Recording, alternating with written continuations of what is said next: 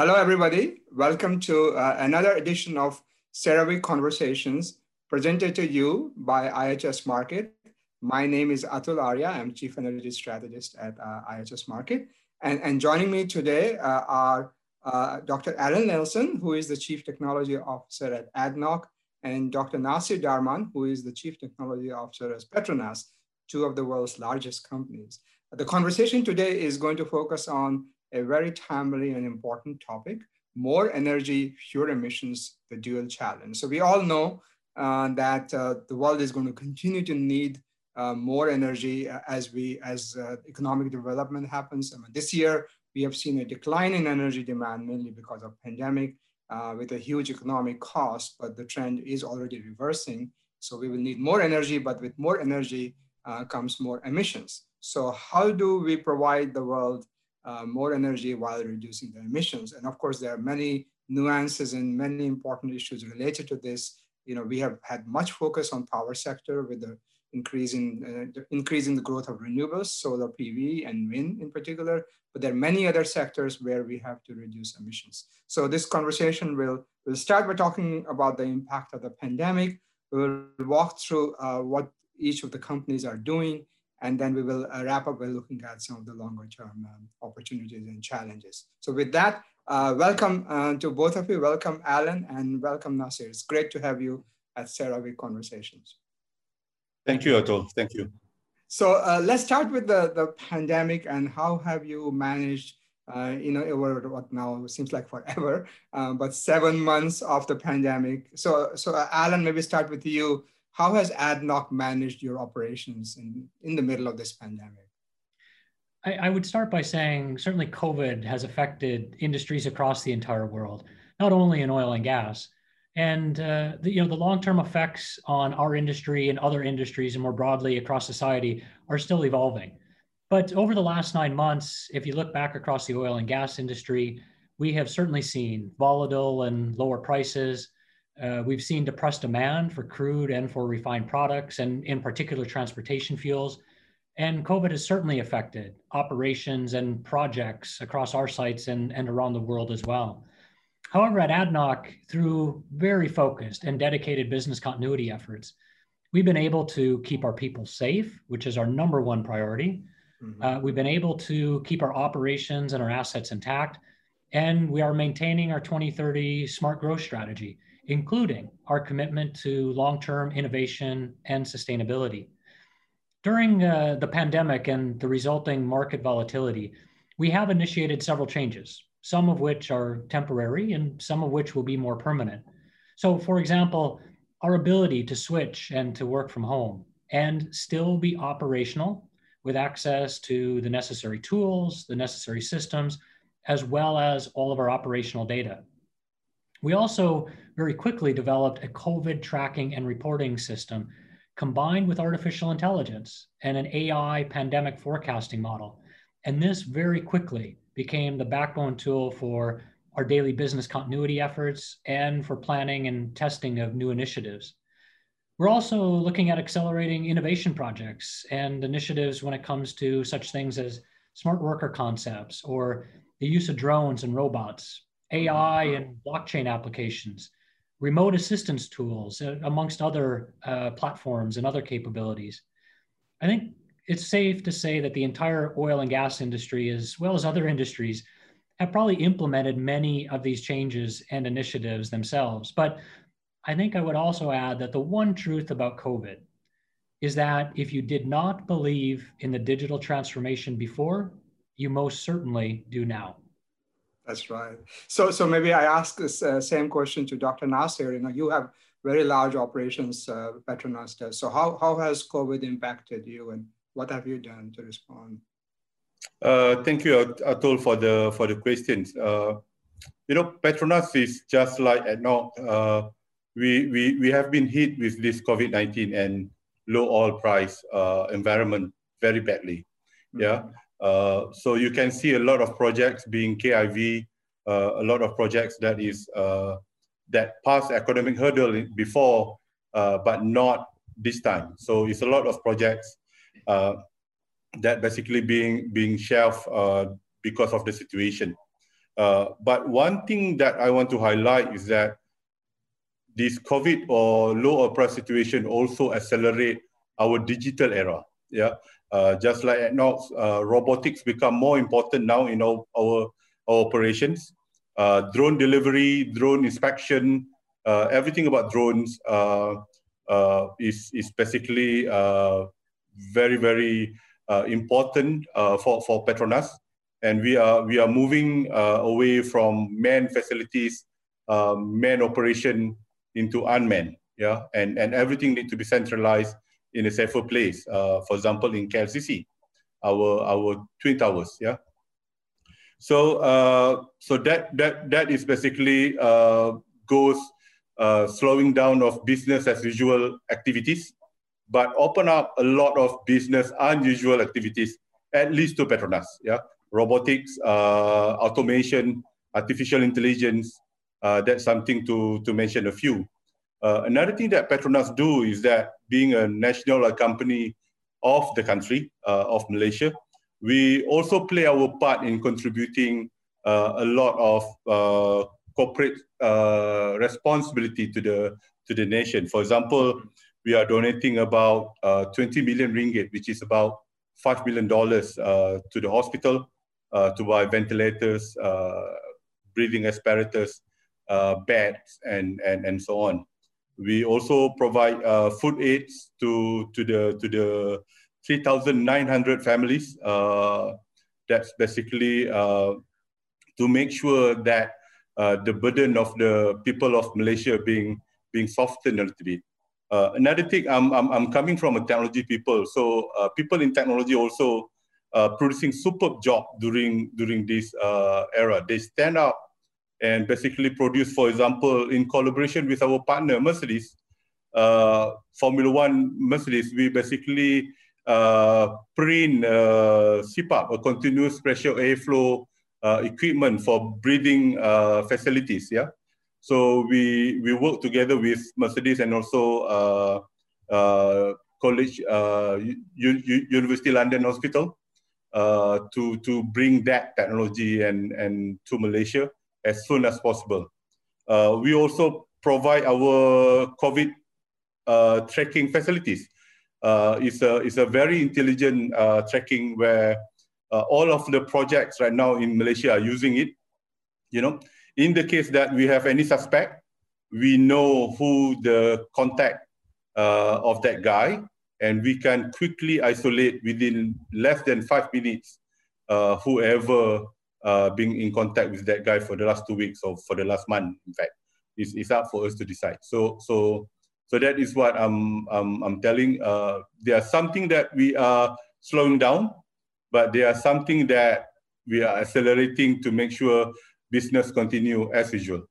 Yeah, so you're both sort of giving great examples of how technology is being used, not just in your own operations, but more broadly. So Alan, coming back to you, you kind of alluded to it, but can you say a little bit more about the 2030 strategy, and is there any change in that because of COVID, going faster, going slower, or any sort of big changes? As Nasser mentioned, I think our response and the effects of COVID are very similar. COVID has had wide-ranging effects, resulting in accelerating some programs and perhaps slowing down others in different areas. And if I start just looking broadly at the UAE as a country, there are many new projects being developed, both with the nuclear power station just coming online, as well as plans to significantly expand the development of solar power plants. So here are some examples of projects that have actually been accelerated as a result of COVID. And for ADNOC, this year we launched a new sustainability strategy for 2030 with forward-looking targets across a broad spectrum of sustainability issues, such as carbon dioxide and methane emissions, health and safety and water and wastewater management, social contribution, gender balance, and other ambitious targets. And these all remain intact as part of our broader, longer-term business strategy, as well as our energy strategy. And together today, in cooperation with the UAE authorities, we're also looking into fuels of the future, fuels such as hydrogen and synthetic fuels. And in this respect, we're in discussions with several potential external partners and are drawing up plans and strategies to define the role that these could have for both not only ADNOC, but for the UAE as well. So, but I think it's important to also mention that these are projects that have been under evaluation prior to COVID, but the pandemic situation has certainly changed some of our priorities in response to the broader market changes and how we see, say, energy demand and fuel demands and opportunities in the external markets moving forward. So Alan, just to pick on that, the oil demand, as we know, was completely cratered at the beginning of the pandemic. It's built up a bit, but still struggling. So how does that, impact ADNOC's thinking? Yeah, it's a really excellent question, and there is no question that we're in an energy transition, as you point out, and all oil and gas companies need to think strategically today about how to manage their future portfolios and their strategies. I wish I had a crystal ball to predict what's going to happen in the markets or when and where peak oil is going to happen. But suffice to say, if you look across the opinions in the market, they do vary greatly. For me, though, I think this concept around peak oil is somewhat misleading at the very least. Yes. If you look closer at most of the robust future projections, you'll find that this concept of peak actually looks more like a gradual increasing plateau, and then followed by a slow decline over many decades at some point into the future. So we believe there will continue to be a growing oil and gas market for many more years. And we at ADNOC will have a role to play in this market. But importantly, it doesn't mean business as usual, right? So to stay competitive and be resilient in the current and future oil markets, we have to also be leading on cost and capital efficiency, and equally be leading on carbon efficiency. And we perform well on all these metrics today, and we'll continue to reinforce our focus and progress across these areas as they become more and more crucial to stay competitive, no matter how and when and where the world does reach peak oil. I'll come back to the carbon efficiency, very important point, Alan. But Nasser, coming back to you, the same question in terms of your strategy and your thinking, on oil and gas, and where do you see the future? Have you changed things? Oh, yes. I think one of the things that the industry overall and Petronas in particular is that energy transition is coming, and it is coming very, very fast, not like before. And because of that, just a week ago, our new president, Tengku Taufik, basically announced that Petronas have ambitions to become net zero carbon company by 2050. Yeah, that is basically the first oil and gas company in Southeast Asia, in fact in Asia, to announce that we want to be net zero carbon. And to support and to rally the whole organization with that objective, we even changed our mission and vision statement. Yeah, we basically changed our mission and vision statement to a statement of purpose. And a statement of purpose of Petronas is basically a progressive energy and solution partners enriching life for a sustainable future. So the word sustainable is there, even in our statement of purpose. What does it mean is that we need to make sure that Petronas produce a lot more energy in a very efficient manner, in more clean and more demand specific and meeting all the requirements by the demand. Yeah, we used to have a say that we basically sell whatever we can produce. But now we change it a little bit that we only produce that whatever we can sell.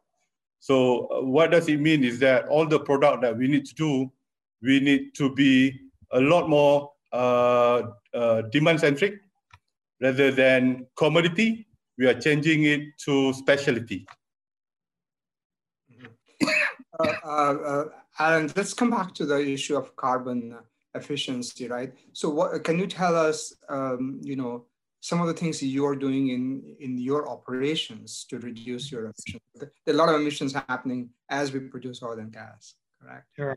So, obviously our carbon and CO2 strategy is part of our broader 2030 sustainability strategy. And we announced and published that strategy earlier this year, in January of this year. And this defines our strategy and targets towards all of our emissions, not just CO2. but importantly, with regards to methane emissions. And today we're already leading the industry in reducing methane emissions. And very proudly, this has been part of our business strategy and our corporate strategy since ADNOC was founded many decades ago. But with regards to CO2, we announced targets to decrease our CO2 intensity by 25% out to 2030. And today we have many projects ongoing to improve our operating efficiency and overall reduce our CO2 emissions. One of those main areas for us that we also highlighted earlier this year is carbon capture and utilization and storage. Today, we have the capacity to capture and utilize about 800,000 tons of CO2 per year. We use that principally for enhanced oil recovery. Mm-hmm. And we announced our expansion efforts to our CCUS initiatives through identified projects that we have in place today to increase this capacity over the course of time to 5 million tons per year. We're also, and importantly, running several energy efficiency programs and implementing new technologies to both detect and avoid emissions. Much like Nasser had mentioned, technologies like drones and autonomous systems. And last year, with the help of many of these new technologies, we improved our energy efficiency by 10% across all of our operating companies. And as I often say, the easiest CO2 molecule to abate is the one that you don't produce. So energy efficiency for us is really at the core of our strategy. But again, it doesn't stop there for us. We're looking beyond our physical operations to reduce CO2. And for example, we also announced several mangrove tree planting initiatives, both from a biodiversity point of view, but also, and importantly, from a carbon sequestration point of view as well.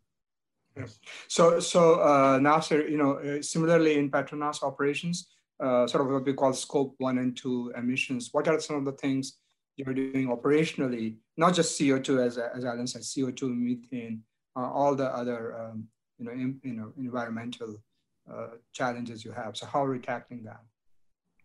Oh, I'm quite happy to hear the reply from Alan.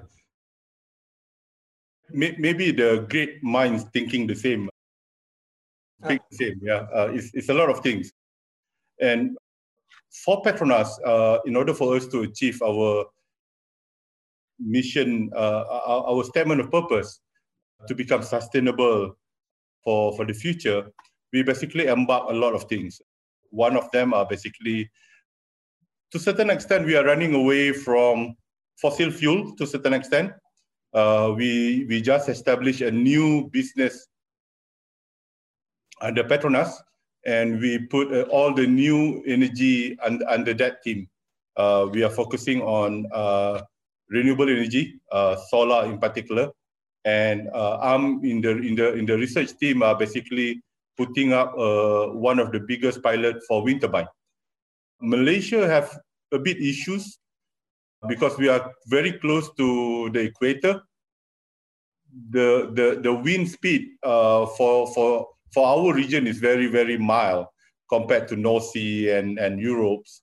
So we have to re-engineer and redesign the whole wind turbine for our situations.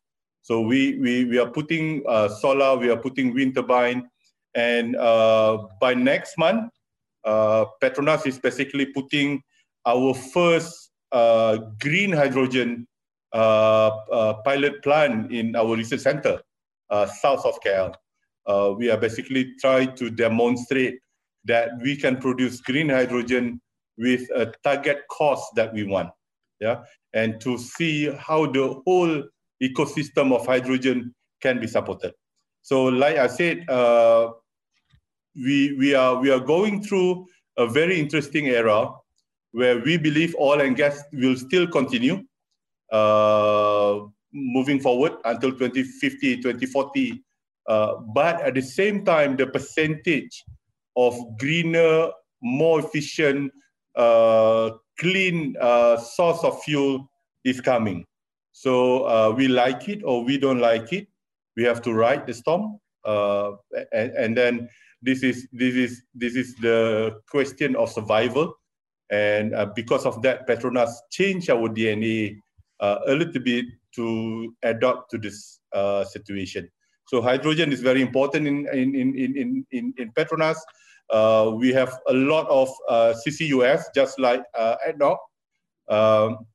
We are putting up programs, and because of our portfolio, a lot of offshore. So having a CCUS offshore is a big challenge, especially in terms of cost. And we have a full research program to basically optimize on how are we going to handle that cost. Yeah, and because of that, the U become very, very important. CCUS, the utilization become very important. And our concept is that from all the contaminant, be it CO2, H2S, mercury, nitrogen, you just name it, Petronas portfolio have it. So we have to handle all of this contaminant. And we're having a philosophy that we need to utilize this contaminant to produce something usable. And that basically self-finance to a certain extent the whole project. Yeah. Because if we just throw money and hoping that things are green and not balancing with economic, it will not make you sustainable going to the future. So we need to make sure that we utilize our contaminant so that we can produce something good that we can sell and utilize. So let's talk about technologies a little bit, since we are all technologists in this conversation. So Alan, you have already mentioned CCUS, and also you mentioned hydrogen. You know, one of the things I'm sure our audience would like to hear is, how do you see the future cost for these? Because they're both currently not economic. Even the CCUS, particularly at low oil prices, it becomes even more challenging, right? So what is your kind of vision for longer term cost reduction for both of them? Sure. So, you know, on the hydrogen front, we've started to look into hydrogen as well as other potential fuels of the future, such as ammonia. But suffice to say, you know, for the time being, our focus is on blue hydrogen and/or blue ammonia, right? Depending on what the market needs or what the particular carrier is. And of course, as I mentioned, this really builds on our industry leadership position in CCUS. So for us, expanding this into hydrogen production would be a natural fit for ADNOC. We believe that blue hydrogen can be cost competitive today.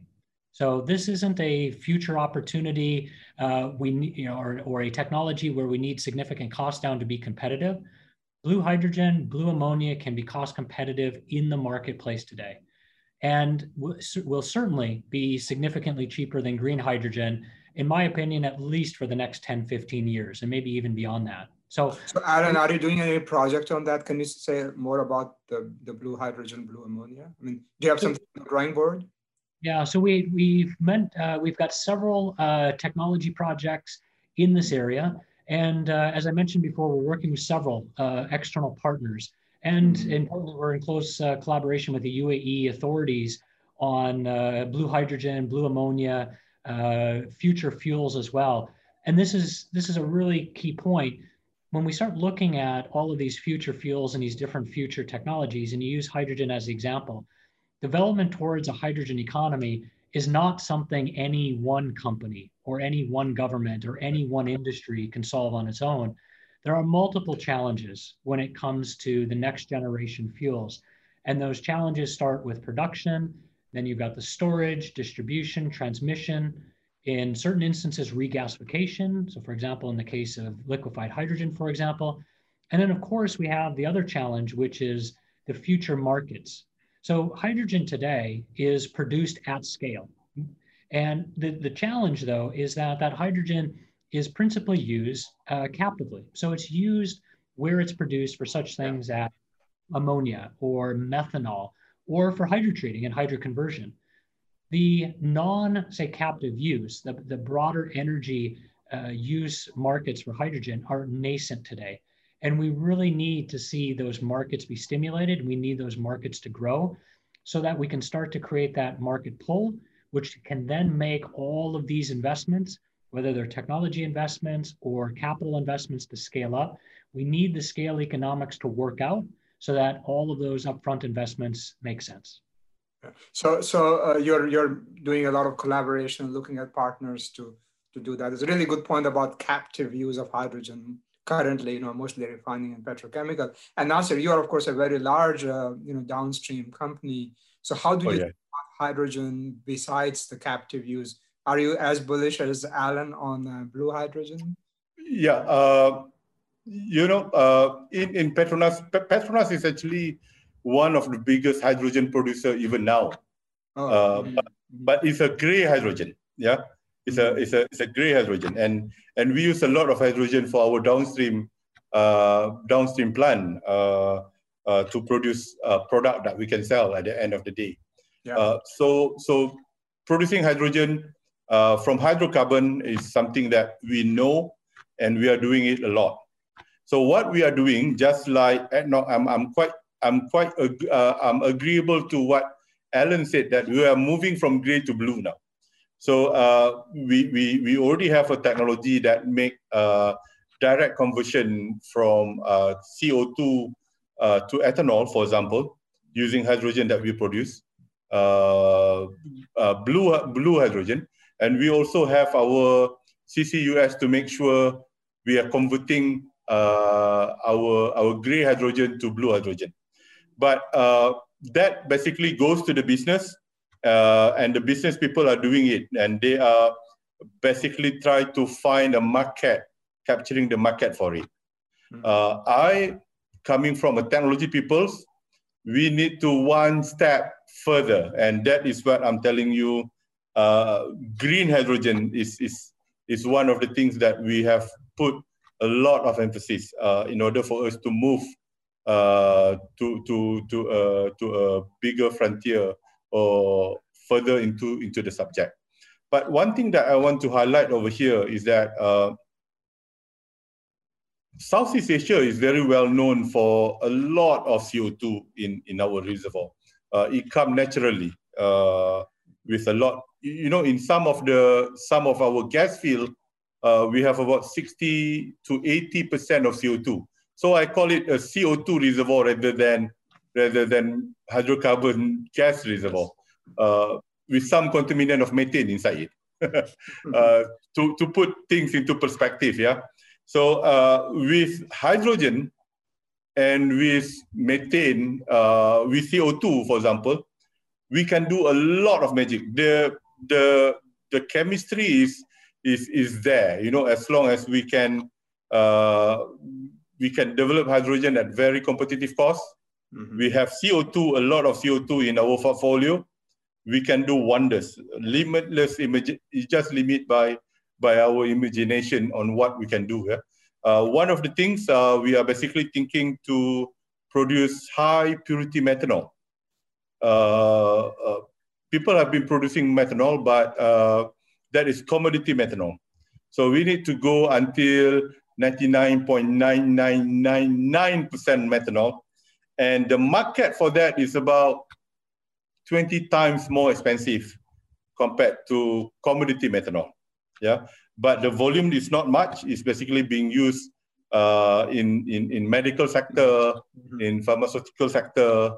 Although the volume is not much, but the margin is very big.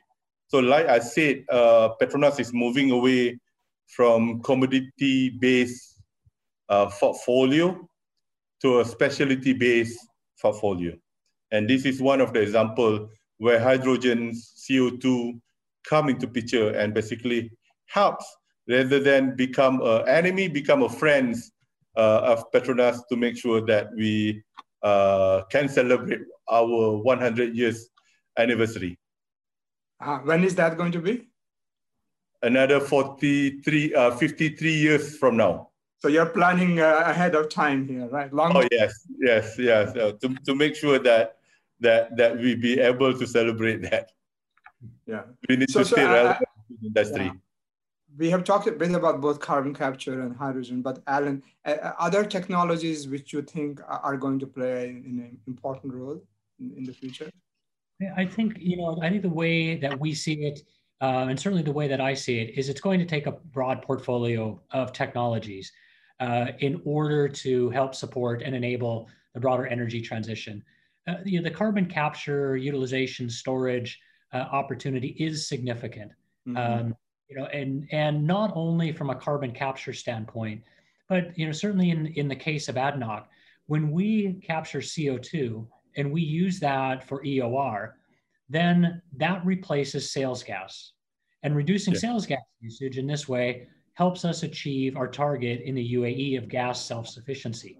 So it really is a win-win type of value proposition. We can look at other technologies, and today there's a lot of discussion, for example, around direct air capture and that potential.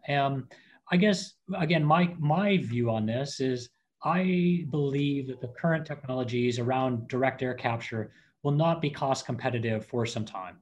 And for us, it's not something that we're focusing on. And I think there's an inherent challenge when you look at technologies like direct air capture, and it's an inherent chemical engineering challenge in that you have very, very low concentrations of CO2 in air. Yeah. And anytime you have low concentrations of anything, whether it's CO2 or any other molecule or any other product or material that you're trying to react, the economics get very, very difficult. So, any time that we can develop technologies, whether it's new and more efficient, say CO2 scrubbing medium, or different extraction technologies, different column designs, et cetera, and we can put those where the point source CO2 is and extract, say, a higher concentration, those will be, by default, the most cost-effective technologies.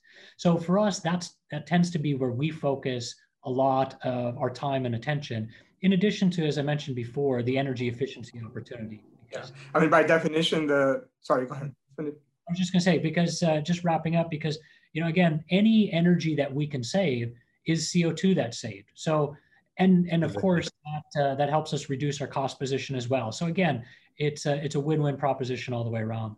Yeah, your point on direct air capture is very interesting, because by definition, CO2 concentration is around 400 parts per million in atmosphere, which is very low concentration to capture. So Nasir, what about, since you have more of a renewables portfolio as well, are you looking into sort of renewable? You mentioned the wind technologies for very low speed wind, but what about things like storage?